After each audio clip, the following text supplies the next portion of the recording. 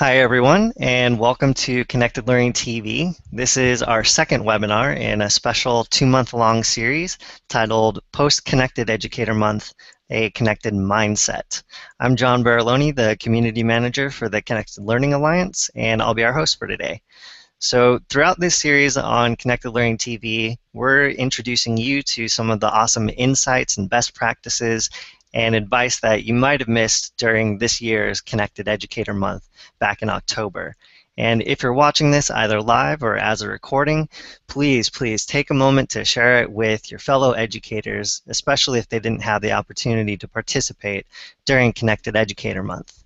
Today we're chatting specifically about the blended learning theme from Connected Educator Month. And before we dive into our chat, like we normally do here on Connected Learning TV, let's just go over a few quick details. To those that are watching live right now, we really welcome your comments and questions either via the Twitter hashtag CE14, that's CE14, or via the Google Plus event page for this Hangout. And we'll do our best to address your questions live in real time here in the Hangout. And we're also chatting throughout the month in the Connected Learning Google Plus community. So before we begin, I'd like to give all our guest speakers a chance to introduce themselves. So going from my left to right, Adina, do you want to start us off?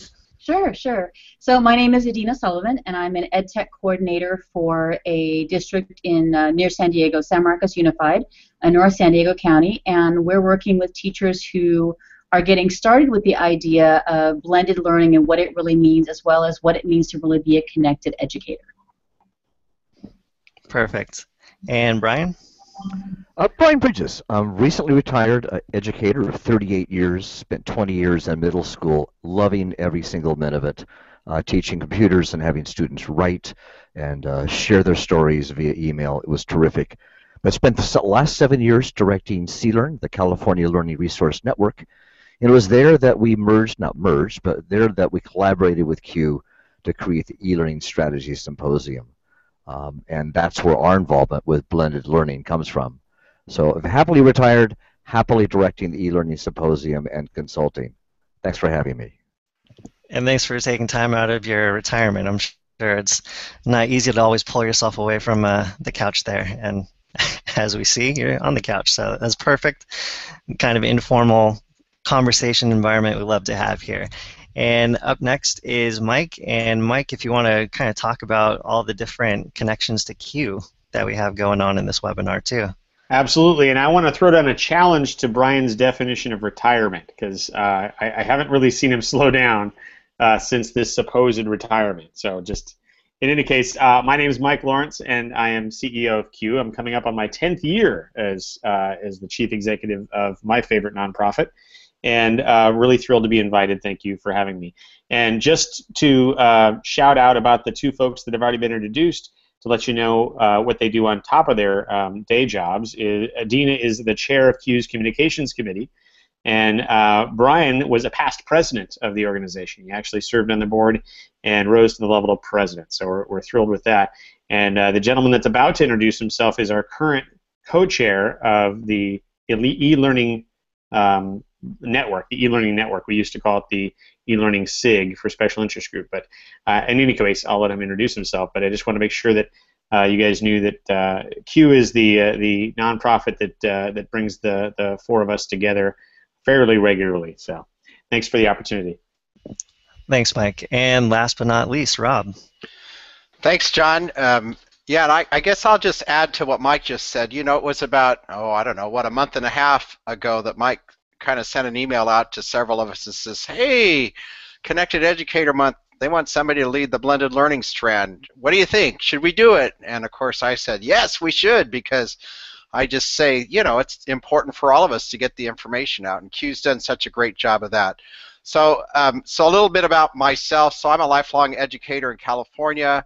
I currently work as an adjunct professor at CSU Fresno, and I'm a co-founder of the Blended Teacher Network and do most of my time as a consultant for blended and online learning. If I could, I wanted just to share a few slides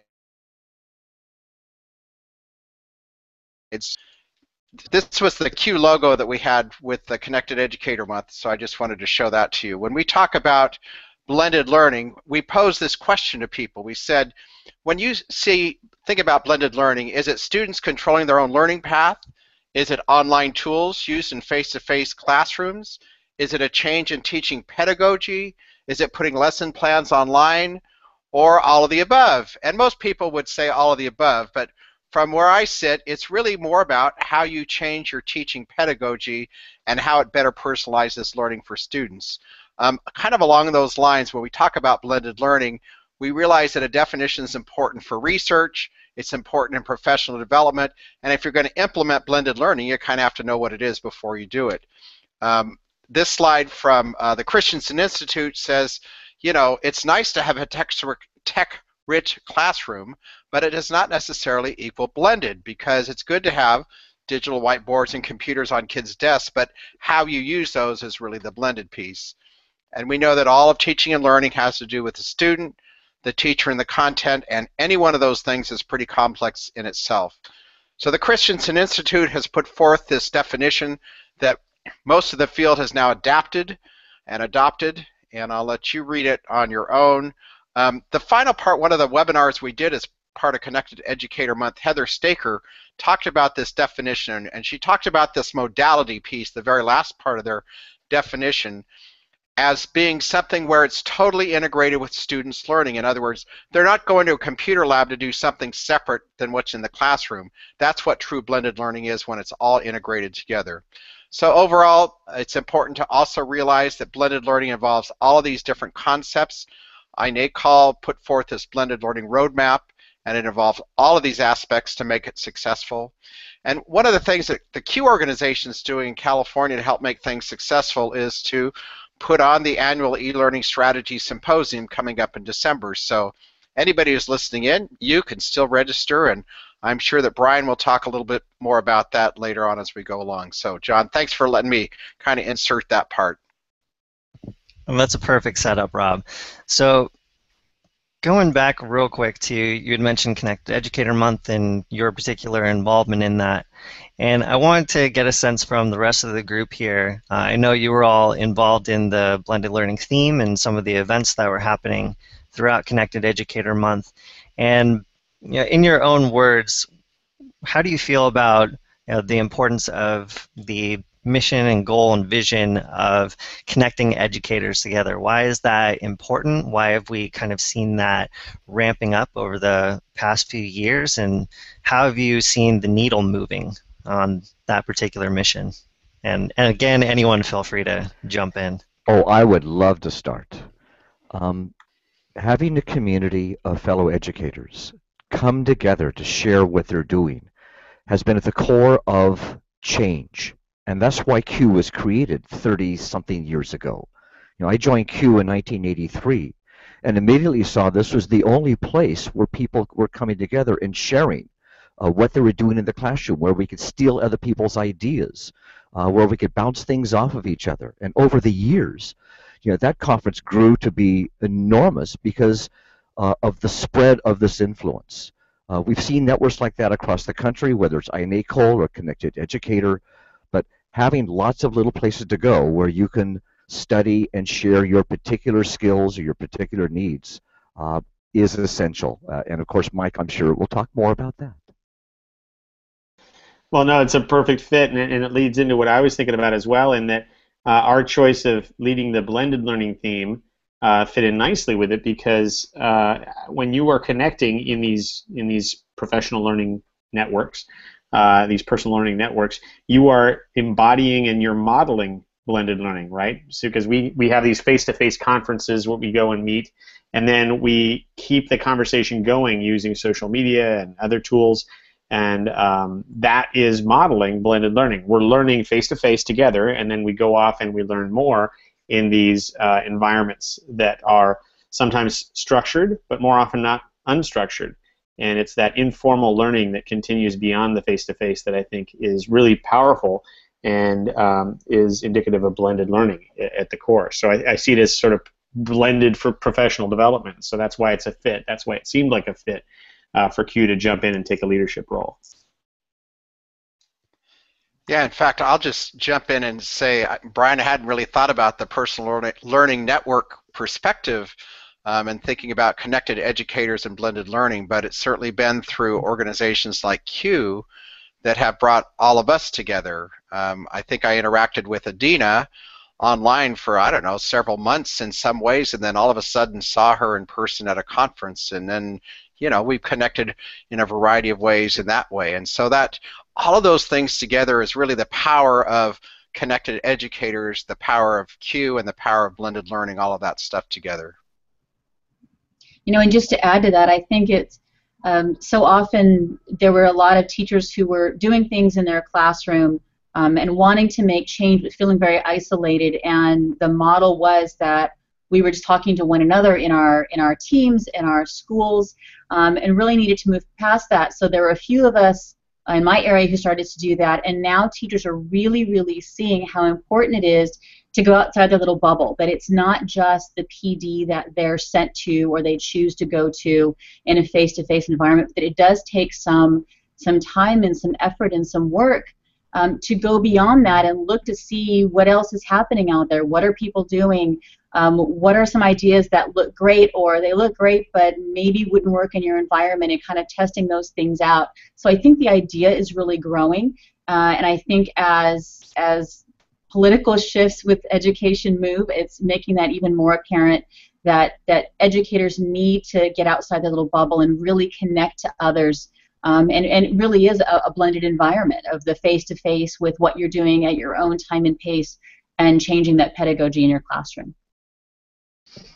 So speaking of all these different opportunities that educators now have to connect with each other, whether it's through virtual exchanges or whether it's through activities like the ones that were happening during Connected Educator Month, do the four of you have any stories about particular light bulb moments or aha moments you saw from people participating during CEM that kind of stood out to you? Any stories to share there?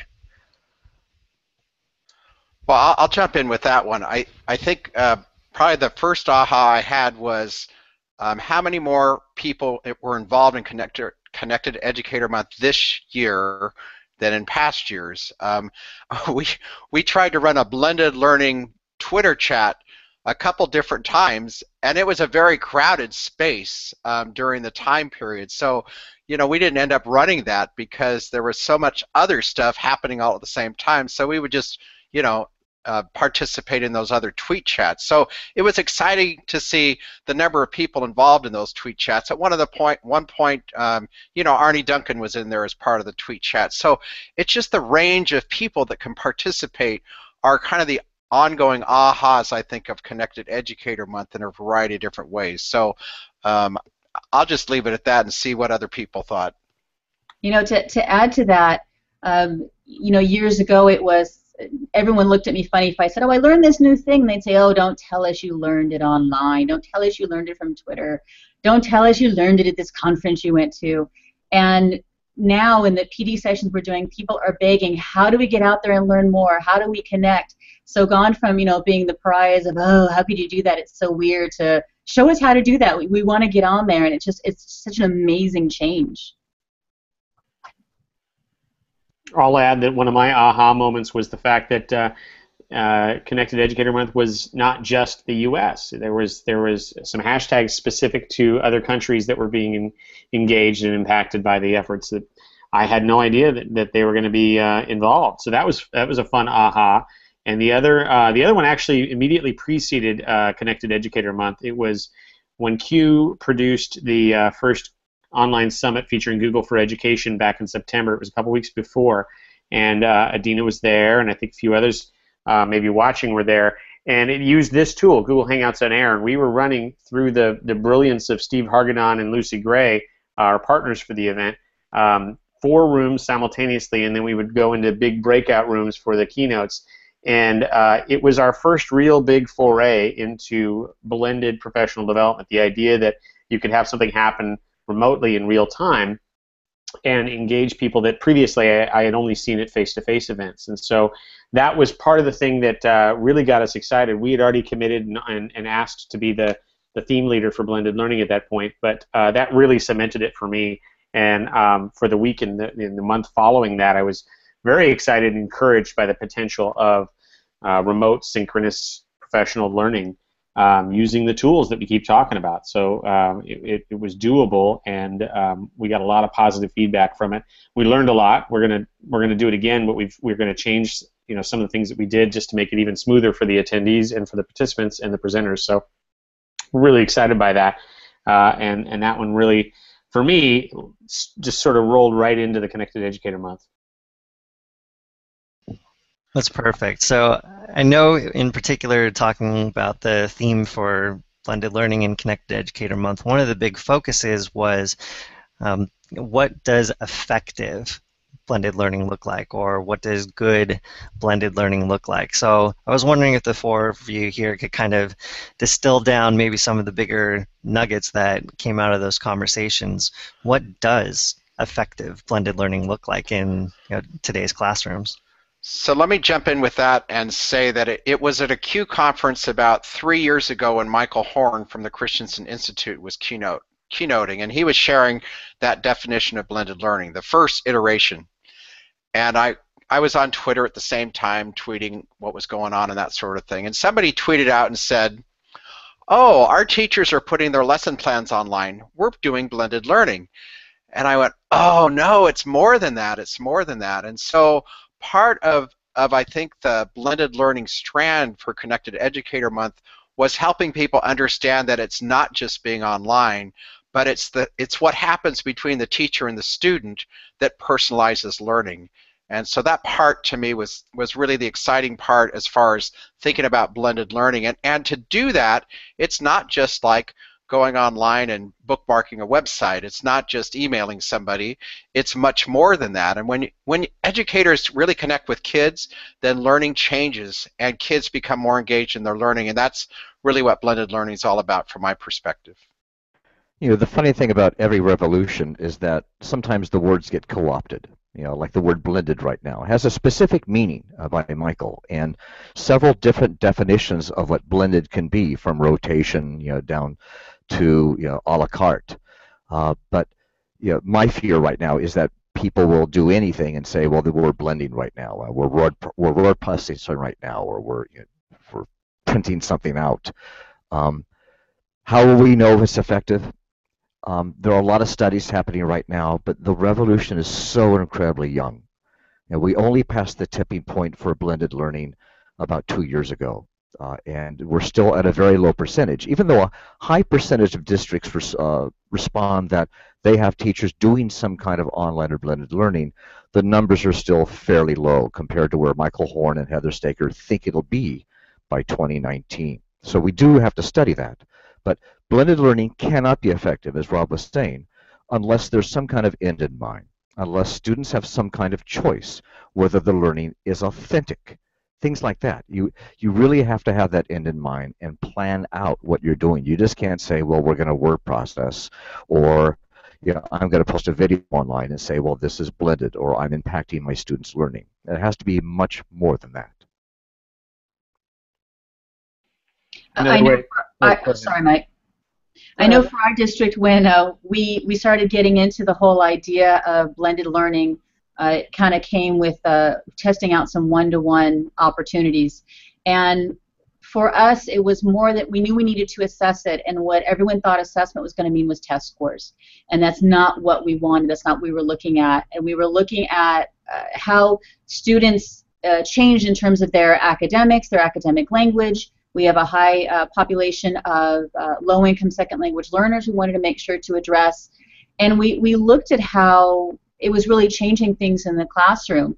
And we found that students who participated in classrooms that were doing a blended learning environment, they had higher academic language. They were able to not just use the words, but actually use them effectively, put them into use. We had students who felt more that the curriculum was personalized for them. Even though it wasn't as explicitly personalized as it probably should have been, they still felt that it was personalized for them, and they had more input and more say into it. They also felt better about lessons being more cross-curricular. and feeling that it wasn't just, it's these 45 minutes we're doing math and these 45 minutes we're doing science, but things were combining better, and they were able to make real effective use of their knowledge, and that was a huge difference. So for us, when we looked at it, it was more than just, how well did they do on the assessment. It's how well are they doing in all of these other areas as well.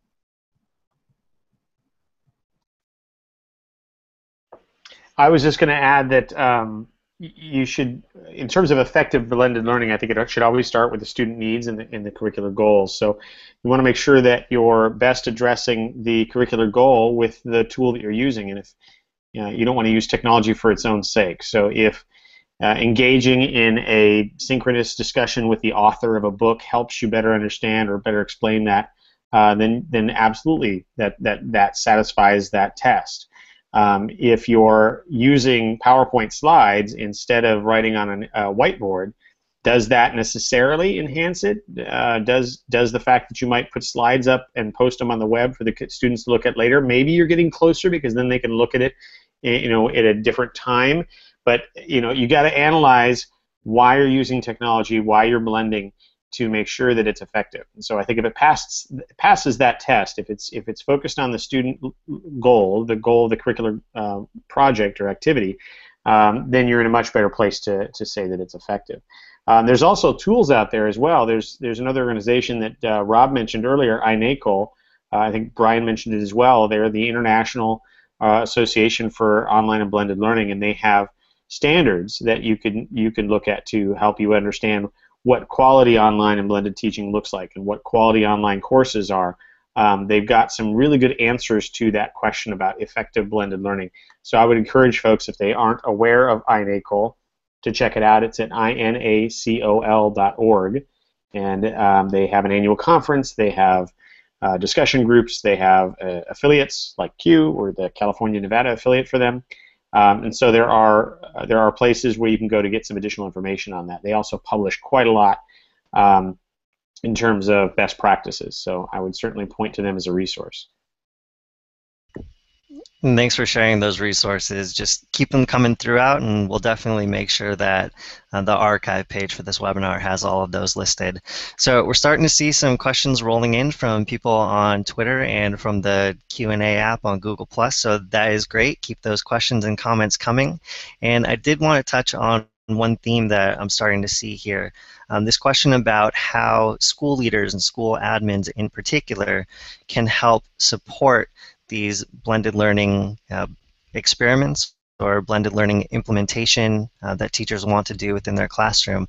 What kind of support infrastructure needs to be in place before teachers can kind of start down the blended learning path? So I'll jump in with that one, and then Brian, you can follow up. Sorry. Anyway, so many people have looked at what does it take to implement good.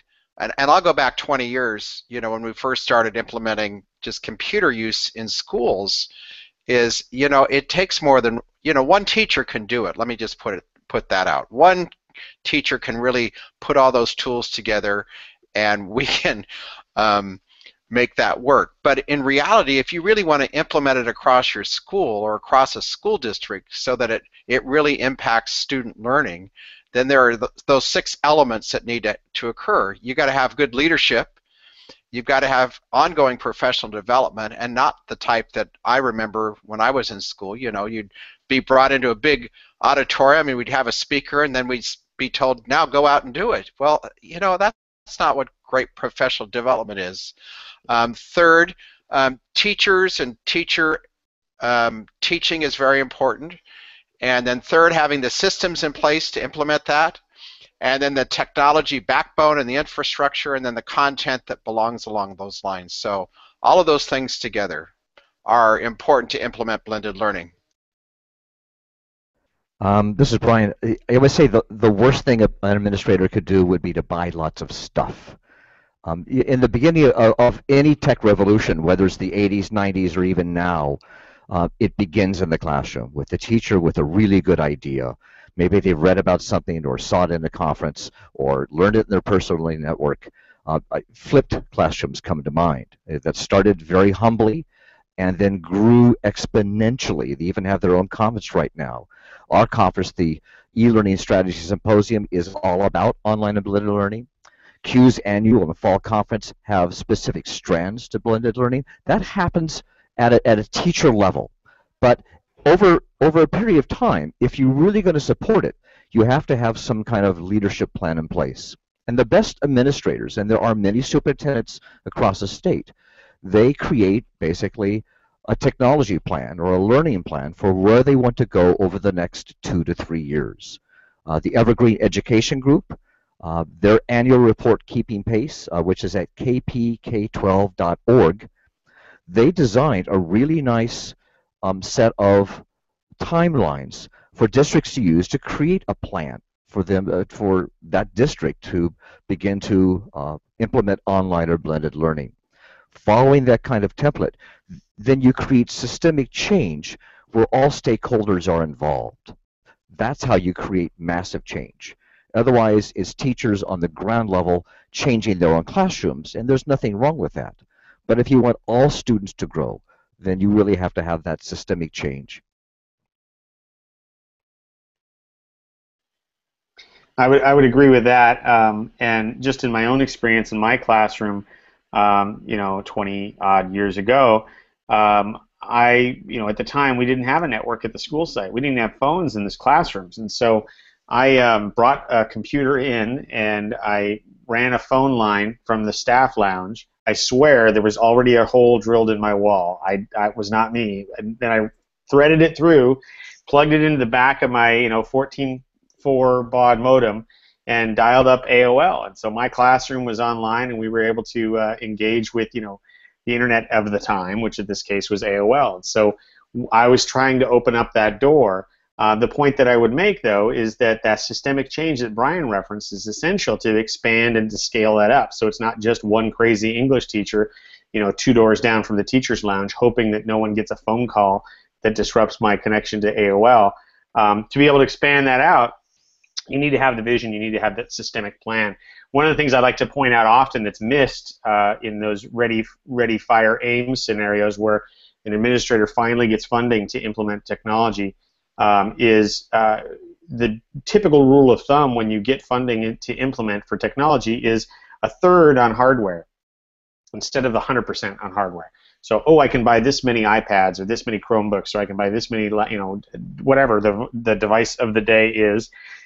You should only really spend about 1/3 of your money on that. 1/3 you should spend on professional development, training for the actual staff, as well as classified, as well as certificated. And then the final 1/3 is infrastructure. Make sure you've got the bandwidth, you've got the power outlets, that you've got the resources in line for the physical installation. When talking about blended, you've got to go even further than that. And you've got to make sure that your community understands what you're trying to accomplish before you actually purchase the devices and roll that out. You've got to make sure the community understands what's expected when they walk home with the device. You've got to be able to understand what that means. Sorry, I'm getting a phone call, and I apparently have 3 devices connected. There we go. You've got to be able to understand what it means to share with the community and make sure that you're preparing everyone for the advent of a blended learning environment. And so those pieces have to be taken into account. There are additionally resources for those. In addition to the organization I mentioned earlier, ISTE has a number of resources to help you implement one-to-one. A great organization that CUE partners with called Common Sense Media has resources called One-to-One Essentials that you could look up to see. It's all based on questions. Are you asking the stakeholders the right questions? And that's at Common Sense Media, and their program's called One-to-One Essentials, I think. It helps districts plan ahead, think about what they're going to be implementing. And then, of course, the PLNs, the personal learning networks that we've been talking about. Ask your PLNs, hey, we're about to implement this program. We're about to hand a device to every student. What have you learned? What should I avoid? Share that out to the social media networks you're a part of and the organizations that you're a member of to get those answers. Those are my thoughts. I think there's another piece of that, too, and that's when we talk about 1/3 of the money should go to PD, which is such a critical piece, and not spending it all on the devices, the things. It's also looking at what you're doing for that PD, what you're doing as an organization, whether it's at the site level or at the district level is, are you putting some of those same practices that you're planning to do with students, are you doing some of those same practices with your staff as well? So are you providing blended learning opportunities for professional development rather than all sit and get? Are you willing to put that into and see it being useful, not just for students but for staff as well? Is that it's good teaching, whether we're talking about adults or kids, and changing that pedagogy and giving more opportunities and giving folks a chance to learn things at their own pace, with control over where and when and all of that. And that's something it's difficult. To me, it actually feels like the harder piece to make happen, because folks are very used to those who are in charge stand up and they present, and everyone else sits and listens and then grumbles about doing whatever they're supposed to be doing and then head off to their schools. And you're telling them how to do these great things in their classrooms, but if you're not using some of those with those individuals as well, I think you're missing a big piece of it. So Adina, kind of riffing off that a little bit, and I know you're talking about teachers kind of being in this environment where they're having to learn, but dialing that back down to the students and how they're having to, shift a little bit out of this traditional or more formal education system that they're used to.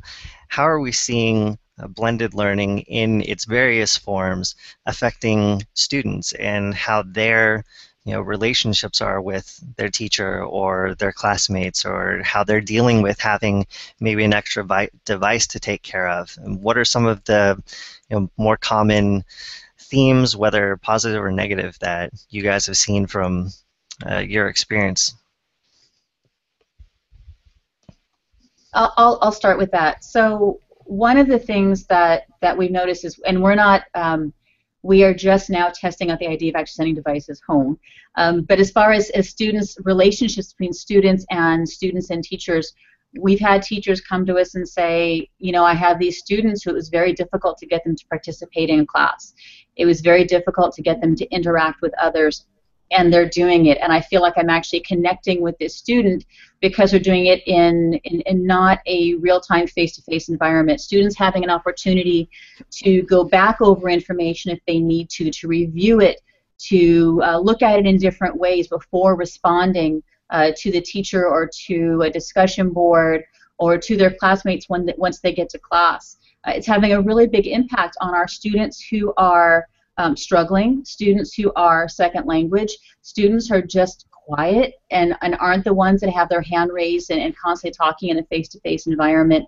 And it's really changing that, and I think that we have a lot of teachers that are really seeing the impact of allowing that extra time and pace and place for students to really get into the information and like I said, review it again if they need to, or access different materials rather than feeling like if they didn't get it the first time, then they don't get it and that's it. It gives them a chance to think before they have to react or respond.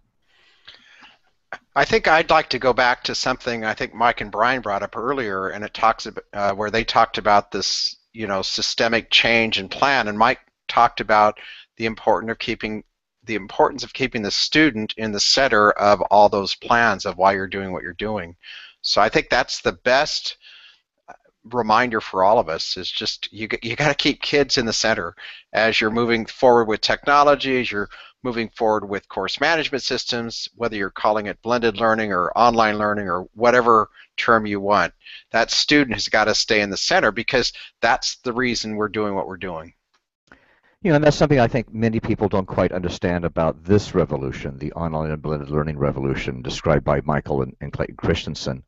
You just can't put the same activities online, expect them to be relevant or provide active engagement for students. Blended learning requires a pedagogical change. That requires a fair amount of professional development and planning, and yes, technology. But online and blended learning shakes up education. And so you just can't say, well, this is the latest fad, I'm going to try this and call it blended. You have to rethink things from the ground up.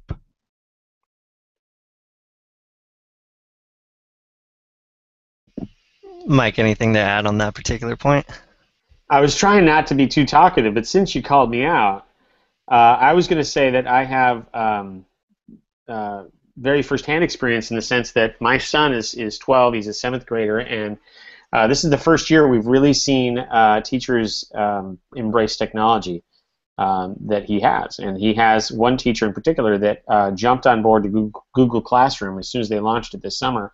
And it's been exciting watching him get onto a Chromebook and log in and continue working on a document he started at school, and then share it with me, and then we're printing and I'm able to see it and advise him, and so he's feeling empowered. It's one kid, it's one kid's experience, but it's so fun watching that firsthand after being in this industry and working with educators and being a teacher myself for so long. To finally see it happen in my own house is really exciting. He's able to shoot messages off, and 8, 9 at night when he's working on homework, when he's confused. He's able to get replies back. He's got connected teachers that are there to help and support. And it's those things that we've been talking about for so long that I'm actually seeing play out. So I think, to answer your question in a word, empowered. I think that's how it's affecting our students today. They are able to have better control over things. For my son, he's involved in soccer, and so for him, he's got a certain window of time when he can do homework and a certain window when he can't, and he's not necessarily going to get to homework until maybe 8:30 or 9 at night, and he's going to be exhausted sometimes when he gets to it. So that flexibility really helps him in his own studies. He's still frustrated. He still hates homework. That hasn't changed, but he's at least. He has a little bit more control in his choice of time and his use of device. That's a great example, Mike. And to your point a little bit, and also to Brian's previous point, we know that blended learning practices, maybe they weren't even called that before, but they've been around for at least several years now. It's definitely gaining traction, especially as schools are more able to adapt technology, and teachers are able to work technology more into their classroom practices. So from a teacher standpoint, and again, this is open to anyone, how, or I guess, what advice would you have for teachers who might be feeling possibly a little overwhelmed to go with the flow in adapting blended learning and technology into their practice? Or what advice would you have for teachers who are maybe already started out and need to connect with others and figure out what works best, as opposed to just going off their own experiments? So I'll kind of answer that by following up with Mike's comment about his son, because I think it's really important to follow a student's perspective, right? So he talked about how his son is sharing Google Docs and different things with his dad, which is exciting in itself. What will become even more exciting is when that teacher has the technology at his or her fingertips that can tell him or her how Mike's son is doing on a daily basis, and then adjust the curriculum week to week based on his needs. And that technology is there, but teachers don't know how to use that. And the technology is not, well, let me just put it another way. The technology is there in general. It's not there specifically, so it's easy to use for teachers at this point. But when that teacher begins to personalize instruction on a weekly basis for Mike's son, then he gets even more engaged with his learning. Mike commented about he still doesn't like homework. Well, it's probably the type of homework he's receiving. Well, gee, imagine if he can go home and do online Lego, or do something in a makerspace, or something along those lines that relate to his math class. I'll bet you that he would become a little more engaged in his learning and more anxious to do homework. Or if he had to go home and interview his parents on a Google Hangout like this and turn it in for an assignment learning about social studies in his classroom. It's all of those tools are out there for teachers to use now, but it takes time to learn those things and to put those tools in the hands of teachers. When teachers are really doing that, that's when we've really, come around to really be excited about learning. And I'll just add that those kinds of things are happening in many schools across the U.S., but we'd sure like to see them happening in every school and every classroom across the U.S. One of the most interesting things about being a teacher, and we have all shared this, are days when one of your lessons falls completely flat on its face and you have to punt. We've all gone through that. And that becomes one of the tools in your toolbox. You learn how to punt, you learn how to recover and adapt, and then make that lesson better later. Now, when you add blended learning or Google Tools or Google Classroom, you name the skill, you add to the risk. And so my advice for anyone listening is, well, be brave. There's no reward without the risk. But before you do that, come prepared. A great teacher is always prepared anyway. You write those plans and then you fix them later. For me, it's networks. Having the right network to tune into if you want to change, whether it's Q or iNACOL or a Twitter feed. There are different personal networks where you can steal ideas from the people working on those things. There's great conferences like the annual Q conference. You get 6,000 people talking about so many different ideas. You come away not just enthused, but you come away with ideas to steal and use on Monday morning. That's what we're hoping to give also from the e-learning strategy symposium. But the idea is this: you have to be brave, you have to prepare yourself, and you have to learn to grin and bear it when you fail, because failure is part of the process. That's a really important point. The risk is really a huge issue, and it's the one thing that our teachers talked about as really being the thing that was holding them back from trying more, is that there's a risk involved and that they felt there was a price to pay if things didn't go well. And we really had to keep talking to them about the fact that, yeah, as Brian said, we've all had lessons that fail, sometimes entire days that really don't go well. And it happens, and you know how to recover from those. You figure it out. You develop a new plan. My kids learn the term, sometimes things change, and sometimes it has to change, and that's okay. But risk is huge, and as we get through each new wave of reasons why everyone's in panic, whether it was No Child Left Behind and now Common Core or whatever, there's always a new reason to be freaked out about what you're supposed to be doing and the accountability for that, and what's going to happen if your class doesn't measure up, and if I'm not doing what everybody else is doing, will my kids measure up? And it's very difficult for a lot of teachers to have that faith, to know that you're doing good pedagogy, you're doing good work, and that will pay off. That does work. Just because you're doing it in a new way doesn't make it bad. It's just new, it's different, and we need to be better at sharing these success stories. We all have our own personal failure stories, but sharing those success stories and what made them successful, so that teachers do see that there is hope here, there is a reason to do this, there is a measurable impact on student learning if it's done well. And just sharing that good stuff and helping them get connected to other people who are doing that good stuff and who have learned how to either fake it or change it when things don't go well, to help build on where they are and keep them moving forward. That's a great point, Adina, and hopefully at the end of this we'll be able to hear from each of you in terms of your recommended, either resources or communities that are kind of your go-tos for learning more about blended learning or getting better at blended learning. I did want to take a moment real quick to address a question from Patrick on Google+, and thanks for tuning in, Patrick. Has this general question that ties into one of our own that we had prior to this conversation that we wanted to ask. What are some of maybe the common challenges or issues that you've all seen with trying to implement blended learning? And Patrick brings up the specific one of perhaps there's a hindrance of physical school environments and the constraints involved there. And how have you seen either admins or teachers kind of working through those challenges or working around those issues? I'll jump into that one and first say that it's fun to have Patrick as part of this. Patrick lives in Hawaii, and the rest of us are in California. And imagine this kind of experience happening in classrooms across the United States, whether it's a kindergarten classroom or a high school teacher in a history class interacting with their state representative this way. That's the power of what we're doing here. So, John, a shout out to you and your team for doing this, because that's pretty exciting.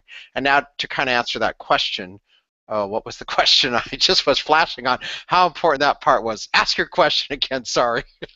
Yeah, no problem. What are some of the common challenges or issues that you've seen with Oh, schools that's or right. teachers trying to implement Right. specifically physical school environments? So that goes back to the leadership. You can't change the timing of the school day without leadership at the top of your school. So that is, if you're a teacher, that means nudging your department chair or nudging your principal and saying, hey, it might work this way, or going to conferences like Q or other places and visiting and going, oh, this is how they've done it in a neighboring school district.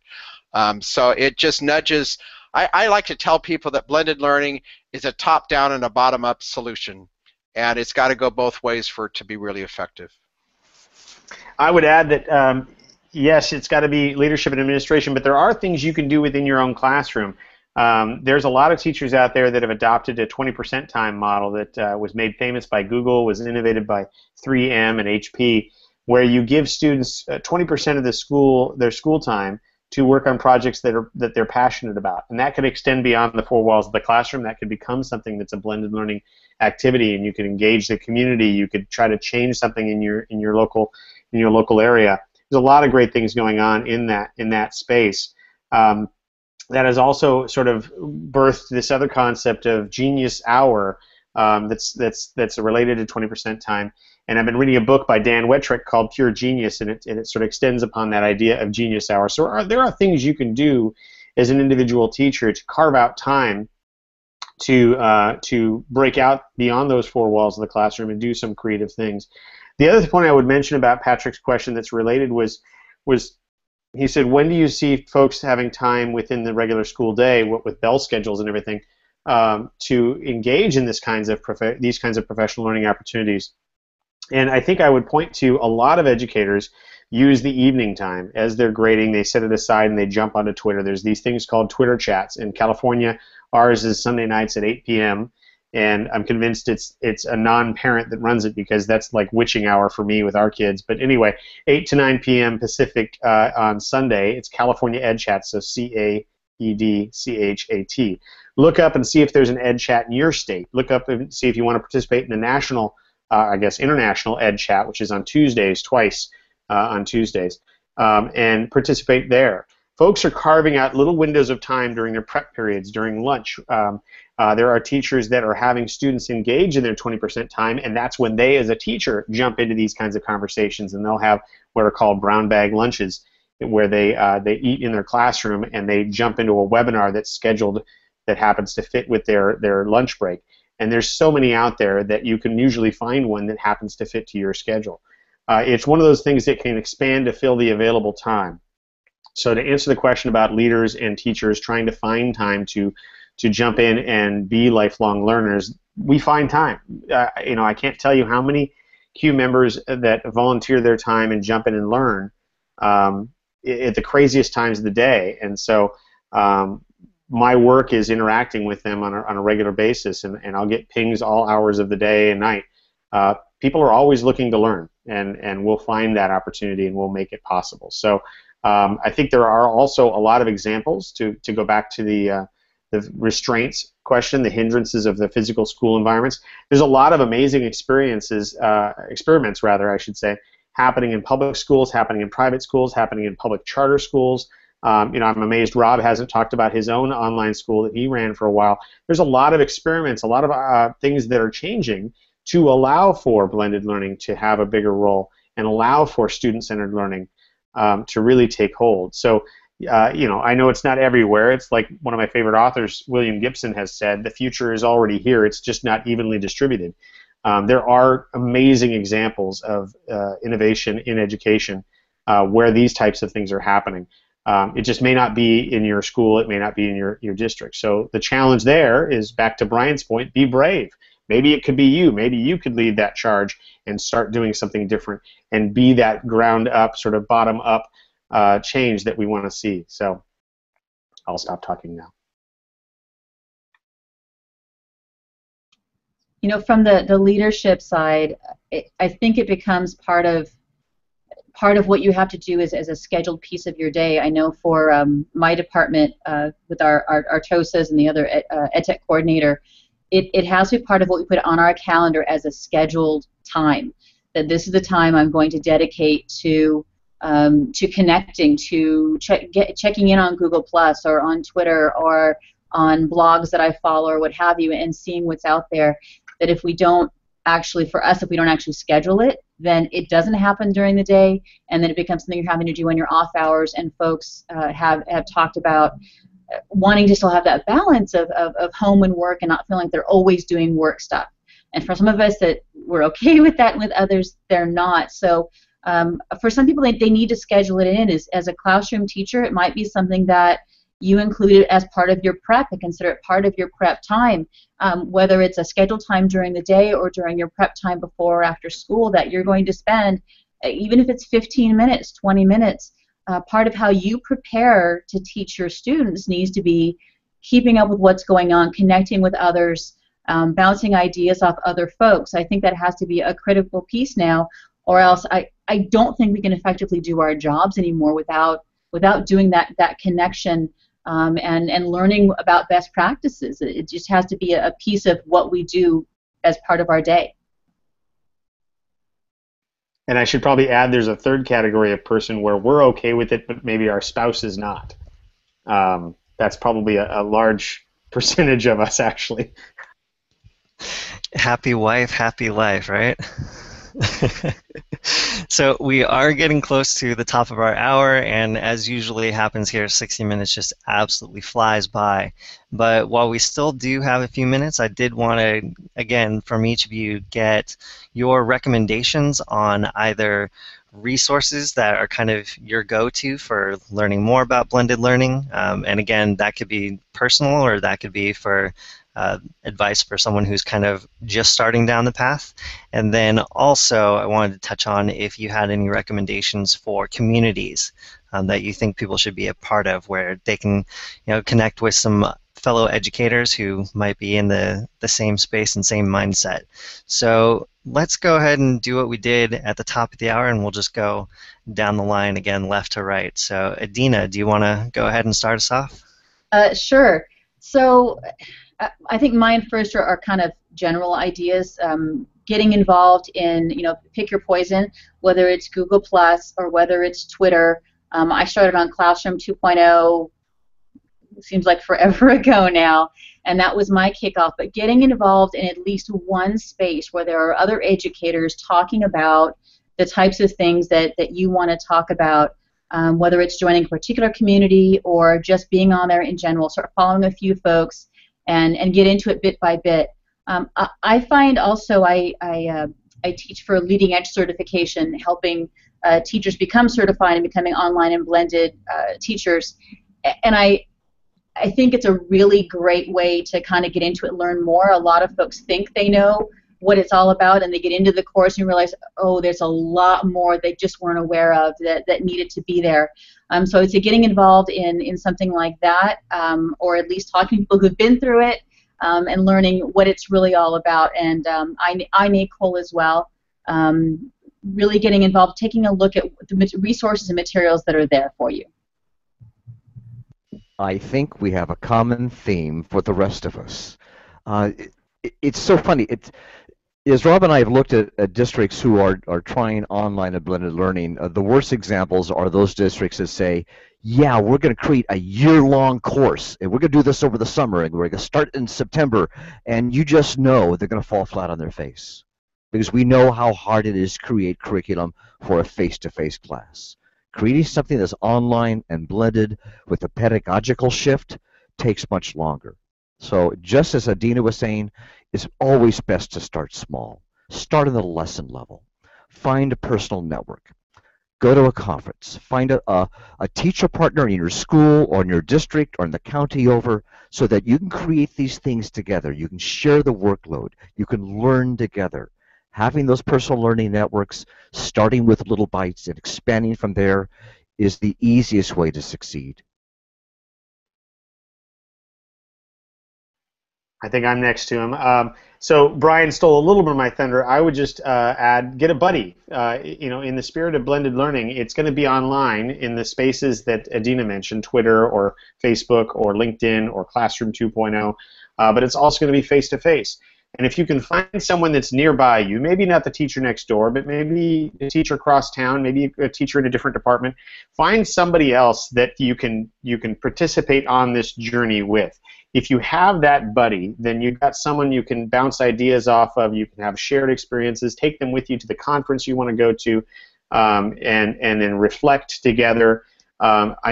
We've already found just in student learning that the shared experience is a better educational experience, because what you do when you learn together is you talk to each other about what you're learning. You're able to process, you're able to reflect, you're able to challenge each other. Well, I don't think that would work in our school. Really? Why wouldn't it? Okay. And then you have these conversations. So, and it really does embody the spirit of blended, because you've got that face-to-face connection and you've got the online PLN as well. It also adds a level of accountability, right? If Brian and I he's going to be my learning buddy, and I'm not on Twitter, and I'm not posting things, and I'm not learning, he's going to challenge me and say, hey, I thought we were going to go on this journey together. And I would go, you're right, I'm sorry, okay, let me jump on board and get back into that thing. We know educators are all busy. We know that we've got scads of things that we're asked to do, and it seems to be more every year that teachers are expected to be for every student. So I would say that the answer to that is to reach out and be a learner yourself and constantly grow and develop. And if you get that buddy and you go to learn together, I think you're in a much better place to succeed. So I would just say back to everybody that the power is in you, and that there are no excuses to not be a connected educator today. There are just no excuses. There's so many free resources, so many opportunities.